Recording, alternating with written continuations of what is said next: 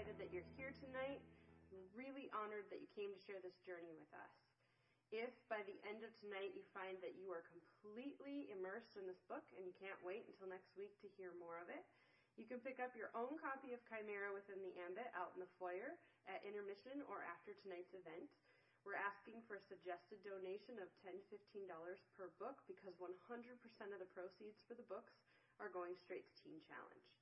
Another great way that you can support Teen Challenge is by picking up one of our Freedom bracelets or our Freedom keychains. Those are out there for a suggested donation of $15 to $20. Again, 100% of the proceeds for that will also go to Teen Challenge. If you would like to just make a straight donation to Teen Challenge, you can look for a red envelope in the back of the seats in front of you. Tuck your donation in there. If you're making a check, you can make it out to Celebration Center. And then you'll see that there's a box by the door on the way out of the sanctuary in the back corner back there. You can slip your envelope in there, and we will make sure that it gets calculated in with everything else going to Teen Challenge. Also, just as a reminder, the book that we're going to be reading has a lot of mature, really deep content to it. So we do recommend it for kids that are over the age of 14. If you have kids, you want to take them upstairs to the child care area. You'll get a raffle ticket up there with a last four digits will be your code. The 4-digit code will, if it pops up on the screen at any time during the reading, that's your indicator that we need you to go upstairs and help us out with something with your kids. If you, for any reason, need to step out of the sanctuary during the reading and you step out on this side, we will have live audio playing out there as well so that you can still hear what's going on inside of the sanctuary. Also, as a reminder, we are collecting or asking for a simple donation of $2 per child or $8 per family to help go to our youth that's working upstairs in the child care area. That money is going to help support scholarships to send those kids to camp. So it's a great cause. You can make those donations for child care at the table down here where we're selling books and bracelets and keychains. If you have any questions about that, find somebody in a reading shirt and we can help answer your questions about child care. Last week, we read chapters 4, 5, and 6 of Chimera Within the Ambit. This week, we'll continue with chapter 7, 8, and most of chapter 9. But first, here's what you need to know from last week. Up until 6 months ago, Britt and her adopted son, Seth, had only known the world within the borders of the Ambit, a post-apocalyptic society run strictly by rules to protect its inhabitants from repeating history. After being banished from the Ambit, Britt and Seth are retrieved by Maris and taken into the upside-down, underground world of the outside, a place where there are no rules and everyone is left to fend for themselves. Desperate and doing all she can to provide safety and survival for Seth and herself, Britt trains with Maris's son, Zale, to farm for survival resources in the dangerous world above ground, in the city formerly known as Chicago, where mysterious lizard-like creatures called monitors are hunting humans. While on her first farming mission, Britt comes face to face with the deadly beasts and narrowly escapes with a small treasure that may be the only thing that will earn her more recognition at the resource rally than her gender. Not only is she the first female farmer to successfully return from the farming mission, she is the first ever to return with a monitor's tooth. But recognition in the outside, although beneficial to her survival, also means that the mysterious powers that be, known as the Underground, have taken notice of her. This week we find Britt confused and excited as the caller from the resource rally has requested to meet with her regarding her precious find, the tooth. Here we go. This is Chimera Within the Ambit, Chapter 7, The Tooth. The caller's office was small. I could tell by the looks of it that things weren't very organized, and that eased my mind as I waited for him. It's hard to be intimidated by someone who isn't uptight about details. As I strolled around his office exploring my environment, I stopped for a minute to look at my reflection in the long oval mirror on his office wall. My eyes were a paler blue than they used to be. My mother was white and my father was black, so my skin was a perfect blend of the two. But with the dust and ash that had come to rest on me from the fire above ground, my skin almost matched my dark hair. Pieces of my hair had fallen from my ponytail, which I had styled earlier that day. I thought back to the careful preparations I'd made that morning for my first farming mission. After I bathed, I pulled my hair back tight into a ponytail. I missed the lavender-scented oil that I used to get from the ambit. It kept my hair smelling nice, as well as soft and moisturized. The outside didn't have anything nearly as nice, so I resorted to wearing my hair up most of the time. Zale recommended that I remove my necklace and rings before the mission, and besides my wedding band, I obeyed. For the mission, I wore a light blue smock with cargo pants and heavy brown boots that laced up the front. Seth loaned me his leather satchel to use. Other than needing to extend the strap on it, it fit perfectly and had proven to be a worthy accessory. Inside my satchel, I packed some dry food packets, a salt bomb, and a first aid kit, including the burn ointment, which had already come in handy. Zale encouraged me to take water into the farm with us, but I opted not to this time because I felt like the extra weight might be a problem. I leaned into the mirror to examine my face. I'd aged since coming to the outside. In fact, I'm sure my smile lines were the only wrinkles on my face that hadn't deepened. The cracks on my forehead were more obvious now, and I hoped for a second that it was because of the dirt that filled them. I licked my thumb and rubbed the dirt away to expose the line. I tried to smooth my loose curls down so that I could get a better look at my forehead. Almost every curl sprung back out of control immediately. Then I noticed the stream of dried red that had dripped down my face, the same one Zale had pointed out earlier. In all the confusion and chaos of the rally, I'd almost forgotten about my injury from the mission. I stepped back and noticed that the red had spilled all the way down to the shoulder of my once blue smock. It was now a dirty color of burnt black from the fire and dark red from the blood. I was surprised at how much I had bled. It was more than I realized. A lot more. I found it odd that I wasn't in pain from what must have been a pretty significant wound. I searched the caller's office and found a clean tissue which I dampened with spit and returned to the mirror. I parted my hair to find the culprit. After a minute or two of searching, I couldn't locate the abrasion. I noticed myself scowling in the mirror from uncertainty. I assumed that my body was in shock from the injury and that was why I hadn't felt it, but now I wasn't even sure that I'd been hurt at all. I looked at my hands, my torso, my legs and feet, using the mirror to examine my backside, but there was still no sign of injury. I released my hair from my ponytail and used my hands to feel my scalp for cuts. Still, I produced nothing but crusts of dried blood and debris from the rubble and fire. I pulled my hair back into a ponytail again and inspected my neck and ears for blood, but still nothing seemed out of place or injured. I exhaled a frustrated breath through my nose. I didn't understand. If I'm not hurt, then why was I bleeding? And if I wasn't bleeding, then who was?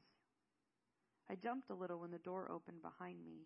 I spun around, not expecting to see Zale standing there looking at me. He was clean-shaven and had changed out of his dirty mission clothes. Now he was wearing a t-shirt and jeans.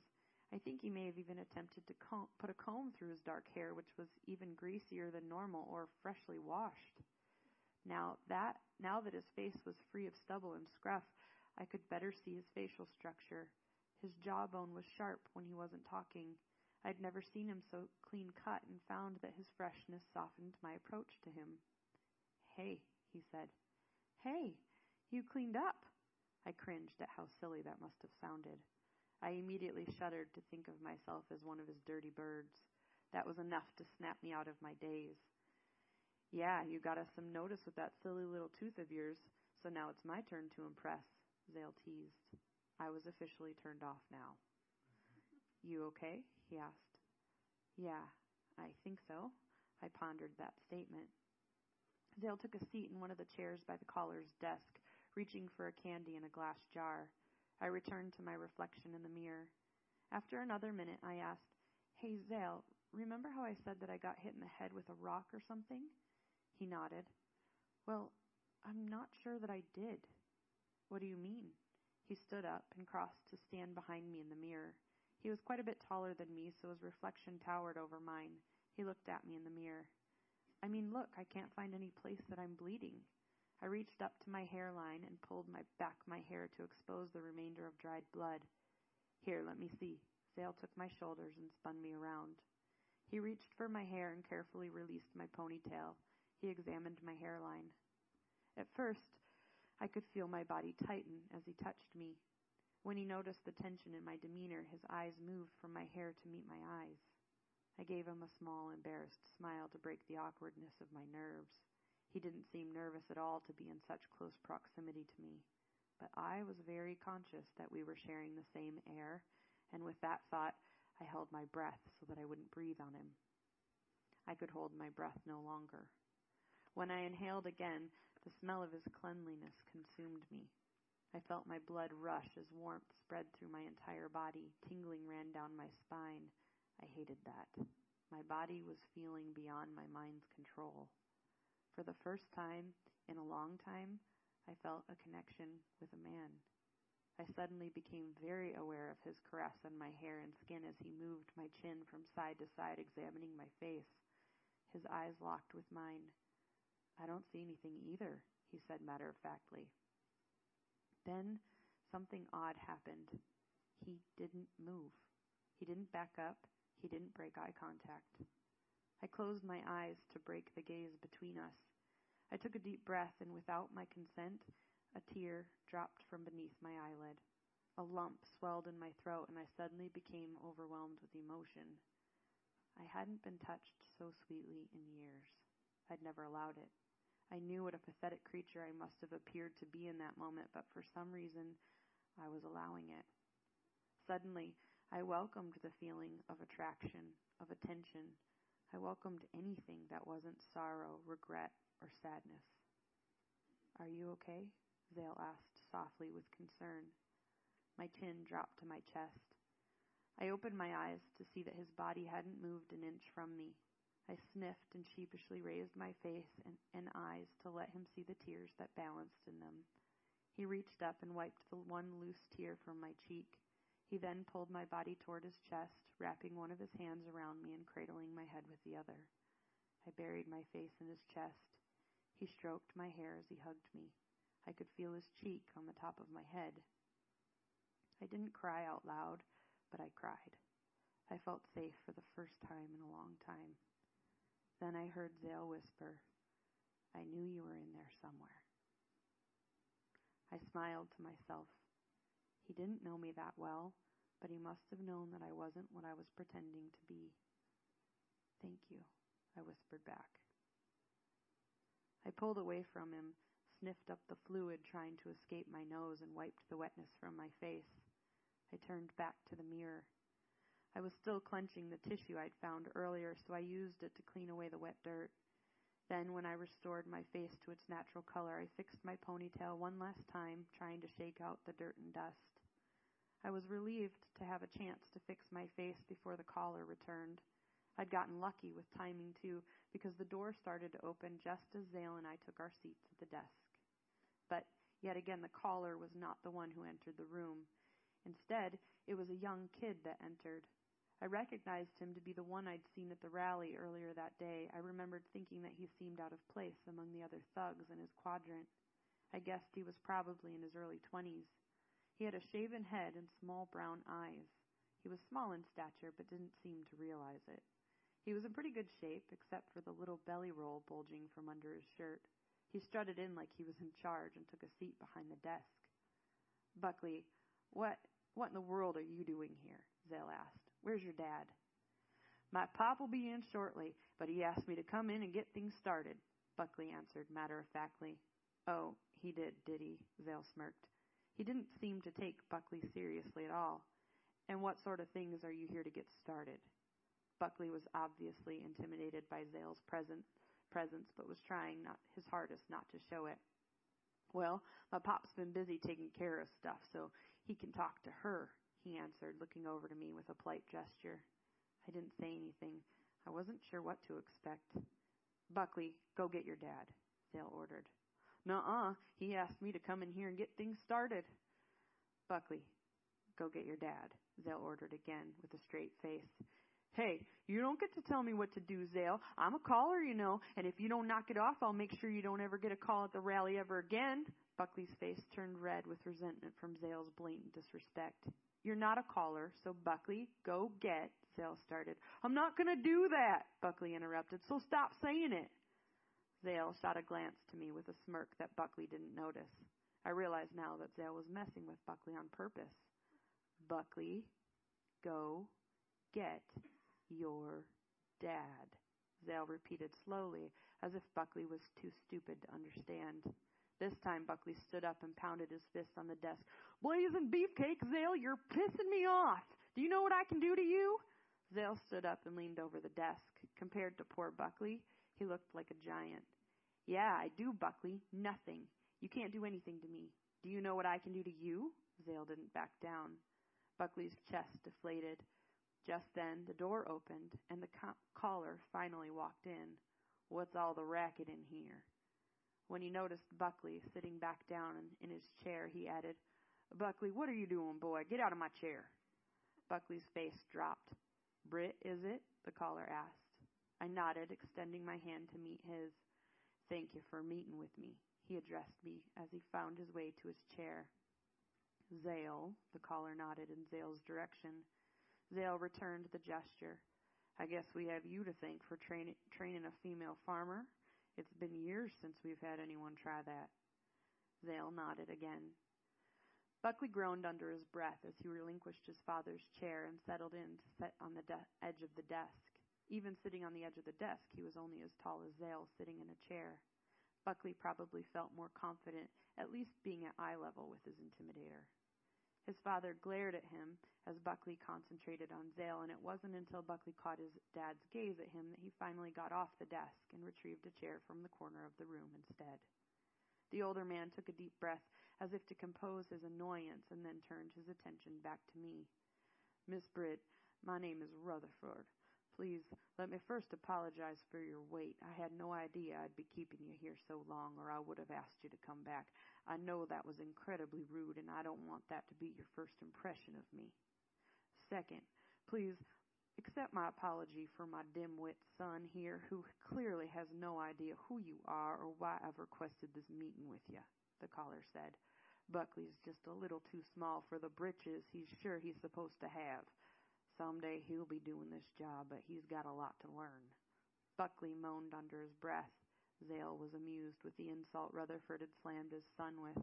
Once again, not the first kind of impression I wanted to be given, Rutherford finished. Well, I appreciate that, I said cordially. What did you request this meeting for? I wondered if you would ask that, Rutherford answered. I didn't get the impression from you at the rally that you really knew what kind of treasure you may have stumbled across with that monitor tooth.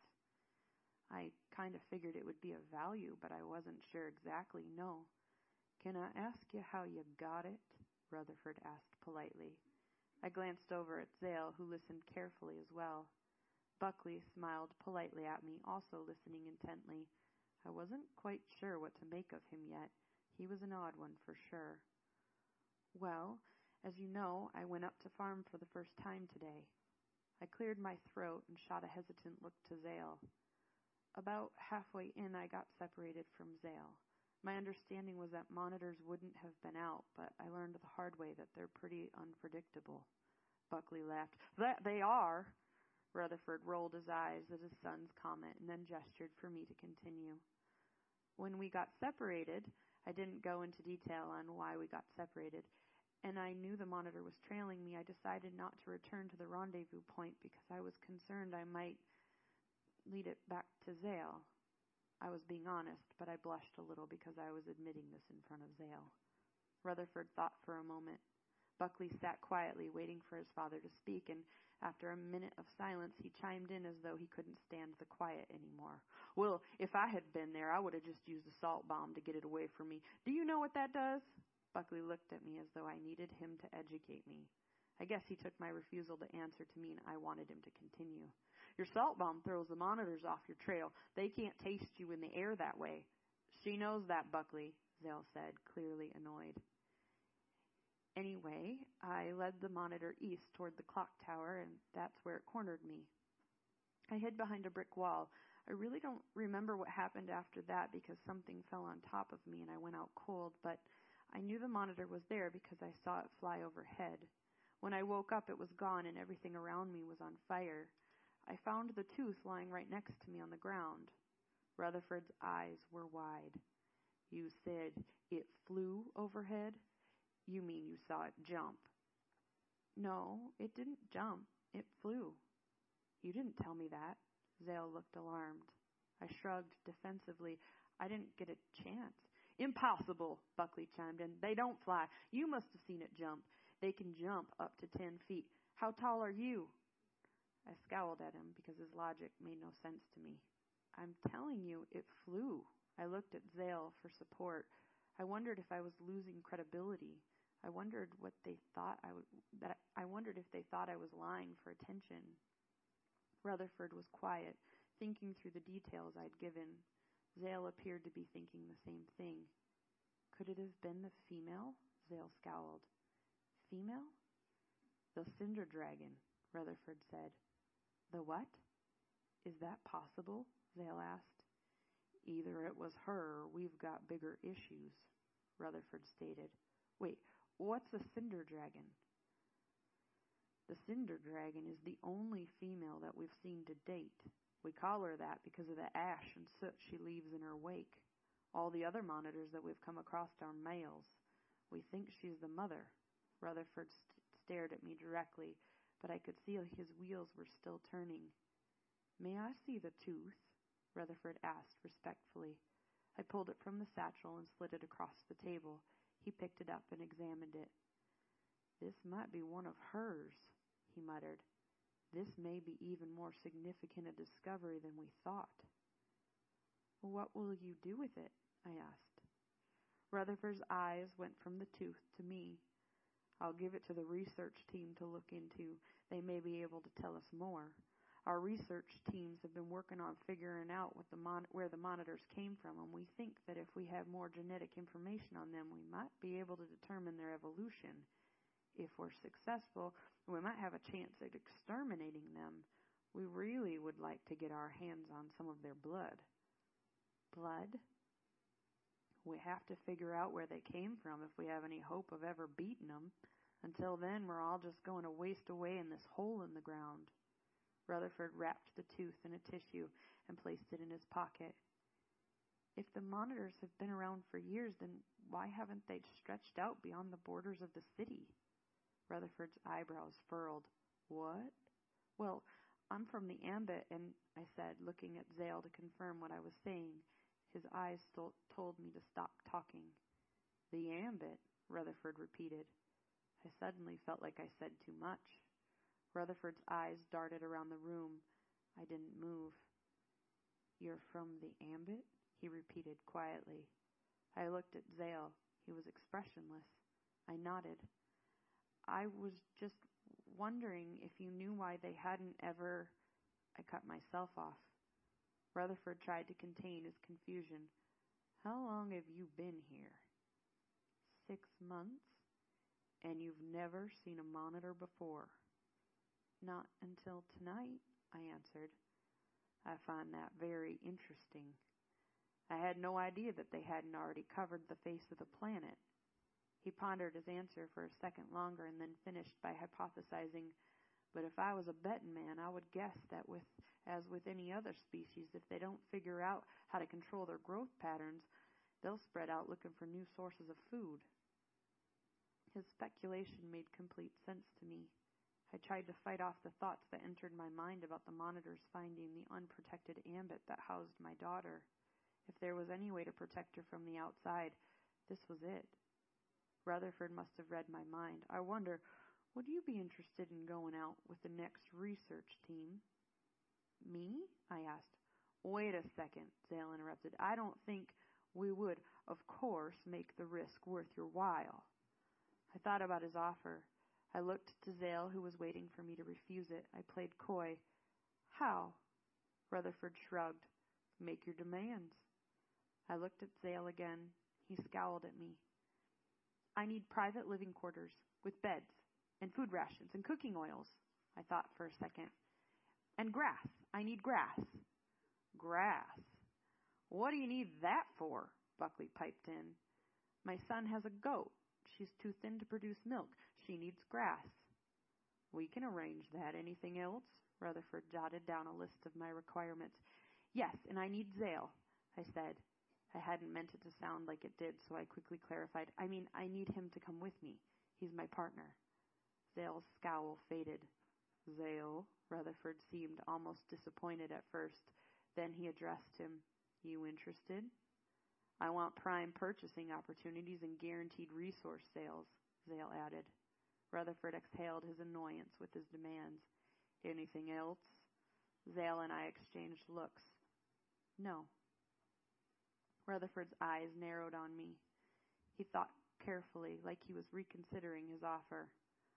I'll make you a deal. I'll make sure you get all of this, he motioned to the list, when you bring me back the Cinder Dragon's blood. Chapter 8. A Mission for Blood. Word spread rather quickly that Zale and I had joined the mission to retrieve the Cinder Dragon's blood. Usually I would have done everything in my power to shy away from the attention that it drew to me, but I knew strategically that it made sense to embrace it. I needed to impress whatever puppeteer on the outside pulled the strings to keep the valuable people safe, and it was working. Since agreeing to go on the mission, we'd been left alone. The thugs that once intimidated us now ignored us completely. We were also given double the normal amount of food. Zale and I, along with the other 3 Blood Mission crew members, spent weeks training together. We learned how to use all sorts of firearms, operate a variety of vehicles, access computers, build fires, and find food, the basics of living outside the outside. We also had adequate training with our other, less conventional weapons like salt bombs, grenades, and machetes. After a month of training like this, my body didn't seem like my own. In competency tests, I surprised myself with quicker reflexes and the ability to use heavy artillery they provided me. I felt as prepared as I possibly could. Each Blood Mission crew member was specifically chosen for their area of expertise, their experience, and their athleticism. Zale and I had no say in who was chosen to go with us, which we were very upset about. How were we supposed to go on a life-threatening mission like this without building a rapport with our fellow crew members, which we were entrusting with our lives? I know that if it had been our choice, we never would have chosen Buckley to go with us. My understanding was that Rutherford, Buckley's father, pulled strings to get him on the mission, and as if Buckley needed anything else to blow his ego up, he boasted that his grandfather's highly decorated military career lent him the experience necessary to defend us. I only wish this idea was a reality in life. Then I would be a full-fledged doctor by association rather than by training. How grand would that be? The only other female on the mission was Fairchild, whom I'd personally grown to adore. She was one of the smartest people I'd ever met, specializing in monitor science. She's not what you would picture at all for a bookworm. She's stunning, with clear, smooth, pale skin, deep red locks, and big, bright green eyes. Chronologically, she's only 22 years old, but 40-something seemed a more fitting age. Her wealth of knowledge in medicine, human and animal anatomy, and monitor research advancements had earned her credit as one of the most qualified researchers in the outside. Honestly, there weren't many to choose from, so she was selected, which Zale and I agreed was a good choice, especially because most of the other options were all old men. Fairchild was a breath of fresh air because she hardly seemed to notice her own beauty and was rarely preoccupied with the usual 20-something distractions like men and gossip. Rumor had it that she and Buckley had once been entangled romantically. I hadn't asked her about it because I feared that I would lose respect for her if it was true. Apparently, even the smartest of us can have moments of ignorance when it comes to love. Her main responsibility on the mission was to retrieve and return whatever samples of blood we were able to capture. For this reason, she was invaluable to the Blood Mission and was priority number 1 for protection. And lastly, there was Gunner.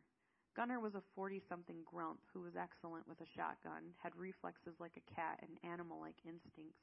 He was gruff in appearance, to put it mildly, but I had to admit that under his watch, I might actually be able to sleep a wink in the uncharted territory. Since we anticipated needing to spend at least 2 nights out there, I was grateful for him, as unpleasant as he may have been. Farmer Gunner was an ex-farmer who retired himself once he cemented his reputation as a real threat that no one wanted to mess with. I think, like Zale, he took the Blood Mission assignment for the glory of it. Being that he was raised in the outside, he hadn't struggled with the ethics of only serving oneself. He and Zale both seemed to be looking forward to boasting their roles in acquiring the blood and turning the tides of the human war against monitors. When the day of the mission finally arrived, the crowds cheered us on as we made our way to the floor where our 2 transport vehicles were packed and waiting for us. I had expected to find the usual harem of women crying and wailing over Zale, but there were literally hundreds of people who had crammed themselves into the floor platform to see us off. As our gondola drew closer to the crowd, their cheers grew and their chants became audible. Blood, blood, blood. It seemed a little eerie to me that the crowd was so obsessed with blood that they would rally there to cheer us on. I actually thought at one point that perhaps they were cheering for our blood, not the monitors. I scanned the faces of the crowd. People of all ages, backgrounds, and perspectives had come together. I was awestruck to see so many people from the outside in one place, but even more impressive were the smiles that swelled their faces. They seemed almost happy. It gave me chills to think I might actually be bringing them hope. I hadn't given much thought to what the blood mission would mean for the outside. I'd only taken time to consider my own fear of the monitor epidemic expanding to the unknowing, unprotected ambit and the benefits that it would supply me and Seth. And so now, for the first time, it occurred to me that we were restoring some optimism to the outside. Perhaps they'd been misled into putting more stock into the mission than it deserved, but even opiates for the masses was better than the sobering reality of this underworld. As I approached the crowd, I could make out the tall, lanky blonde boy in the front, beaming from ear to ear and chanting along with the rest. Forever loyal by his side stood his silly little goat, who he had named Nanny. Seth had domesticated Nanny like a dog, and she loved to accompany him wherever he allowed her to follow. Up until recently, she hadn't been allowed to roam with him, for fear that someone may have seen her as an option on their dinner menu. But now that we had an imaginary force field protecting us wherever we went, she could follow him as she pleased, and no one would bother her or him. She never strayed from him and never disobeyed him. She was the epitome of loyalty to Seth, just as he was to me. Since we'd arrived on the outside, Seth had adjusted slowly. He spent a lot of time alone reading Isla's Bible. I often heard him humming songs and talking to himself before bed. At first, I was concerned, but after a while I realized that his prayers, as he called them, were harmless and seemed to provide a sense of peace for him. He was finally able to find solace in this miserable place, and I was thankful for that. Besides, who was I to say that he shouldn't indulge in something that he had such faith in? I recalled the first night after my banishment and how I laid in the hammock and begged the night to take away my fear and pain. I remembered the peace that I felt that night. If Seth's prayers were anything like that was for me, then I supported it. I'd often thought of that night in the hammock, and it had restored my own faith in whatever was out there looking after us. As I said, opiates for the masses. Seth ran to me. "Can you believe this?" He tried to be heard over the chanting crowd. "We're all so proud of you." "What do you have to be proud of me for?" I shouted back over the din. "Everything," he replied with a glisten in his eyes. I thought it was a tear of fear at first, but he seemed so joyful that I couldn't assume what the glisten was for.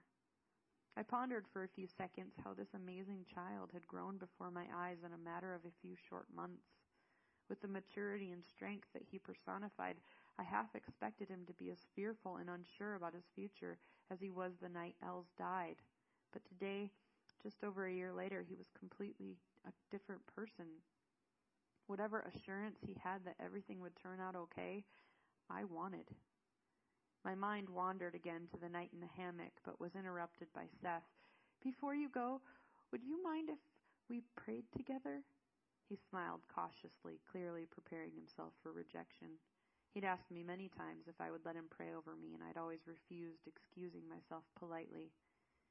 Maybe it was that he'd caught me in just the right moment between thoughts of his spiritual growth, my lack of it, and wonder about it, but I did want him to pray over me. Just this once, I wanted to feel peace about the blood mission like he did. If he could help me find that and ease my shaking nerves I struggled to hide, I was open to it, just this once. I nodded. Seth's smile broke into a full grin, and he grabbed my hand and pulled me away from the crowd. "Let's go somewhere quiet," he called back to me. As Seth pulled me through the people that clapped and cheered me as I passed, I turned to shrug at Zale, who followed my exit with his eyes. Nanny followed us, grunting as people stepped in her path, blocking her from following her beloved Seth. But she was fearless, and she had no shame in bowing her head and butting her way through. Seth found a quiet corner for us to duck around, and Nanny caught up to us. He knelt down on the concrete and tugged my hand. I knelt down next to him.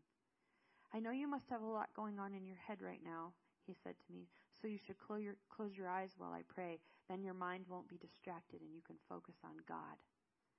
God was someone he talked about at great length since his transformation. I knew from Isla that God was a character in her book, but I didn't quite understand the idea of praying to him. In this moment, I didn't care, though. I was open to anything. Seth closed his eyes. I closed mine, too. Nanny scavenged for food nearby. Seth prayed. "Dear Lord, I won't pretend that you don't already know why we're here. I won't pretend that you don't already know how the blood mission will go. I also won't pretend, Lord, that your will in this mission isn't already going to be played out." In my head, I began questioning the point of his prayer if we weren't going to ask Lord for these things. Seth continued, "But Lord, I ask for peace. I ask for peace for Britt and the crew as they go out to do what they believe is necessary to protect your people. I ask that you will wrap her and the others in your love and protection. I pray that if darkness should fall over their paths, that you would show them your face, your glory, and your grace. Through this, Lord, we ask for you to make yourself known." Seth paused for a long minute, then he finished with a whisper. "Show her what you've shown me." What did that mean? I was more than curious and confused at this point. "Amen," Seth said. Then he opened his eyes, reached up for my hands, and squeezed them. I can't say that many people are able to humble me like Seth can. His faith was so pure and hopeful. He was only 13 years old and yet seemed to be wise beyond his years. "Remember how you told me that you would claim me if no one else would?" he asked. I squinted at him. I wasn't sure how this had to do with anything. "Yes. You changed me forever when you did that," Seth continued. My chin dropped to my chest. His words struck a chord in me. "You saved me." I felt a lump in my throat and my chin quivered. "And Britt, you've been saved too. I just know it." He looked me straight in the eye. "You just don't know it yet. But if you get in a jam out there, just ask him for help." I had no idea what Seth was talking about. I didn't know who he thought was going to save me. We'd taken every precaution to take care of ourselves on the blood mission with extensive training and preparation. Besides, I'd always taken care of myself, and I wasn't about to start playing the damsel in distress now. For a split second, I was almost insulted at his insinuation that I would need someone to save me. But I let that feeling pass because this was Seth, and Seth would never knowingly insult me. "I love you, Miss Britt," he whispered as he leaned in and wrapped his arms around me. I exhaled the offense I had taken to his previous comment and embraced him back. "I love you too, Seth."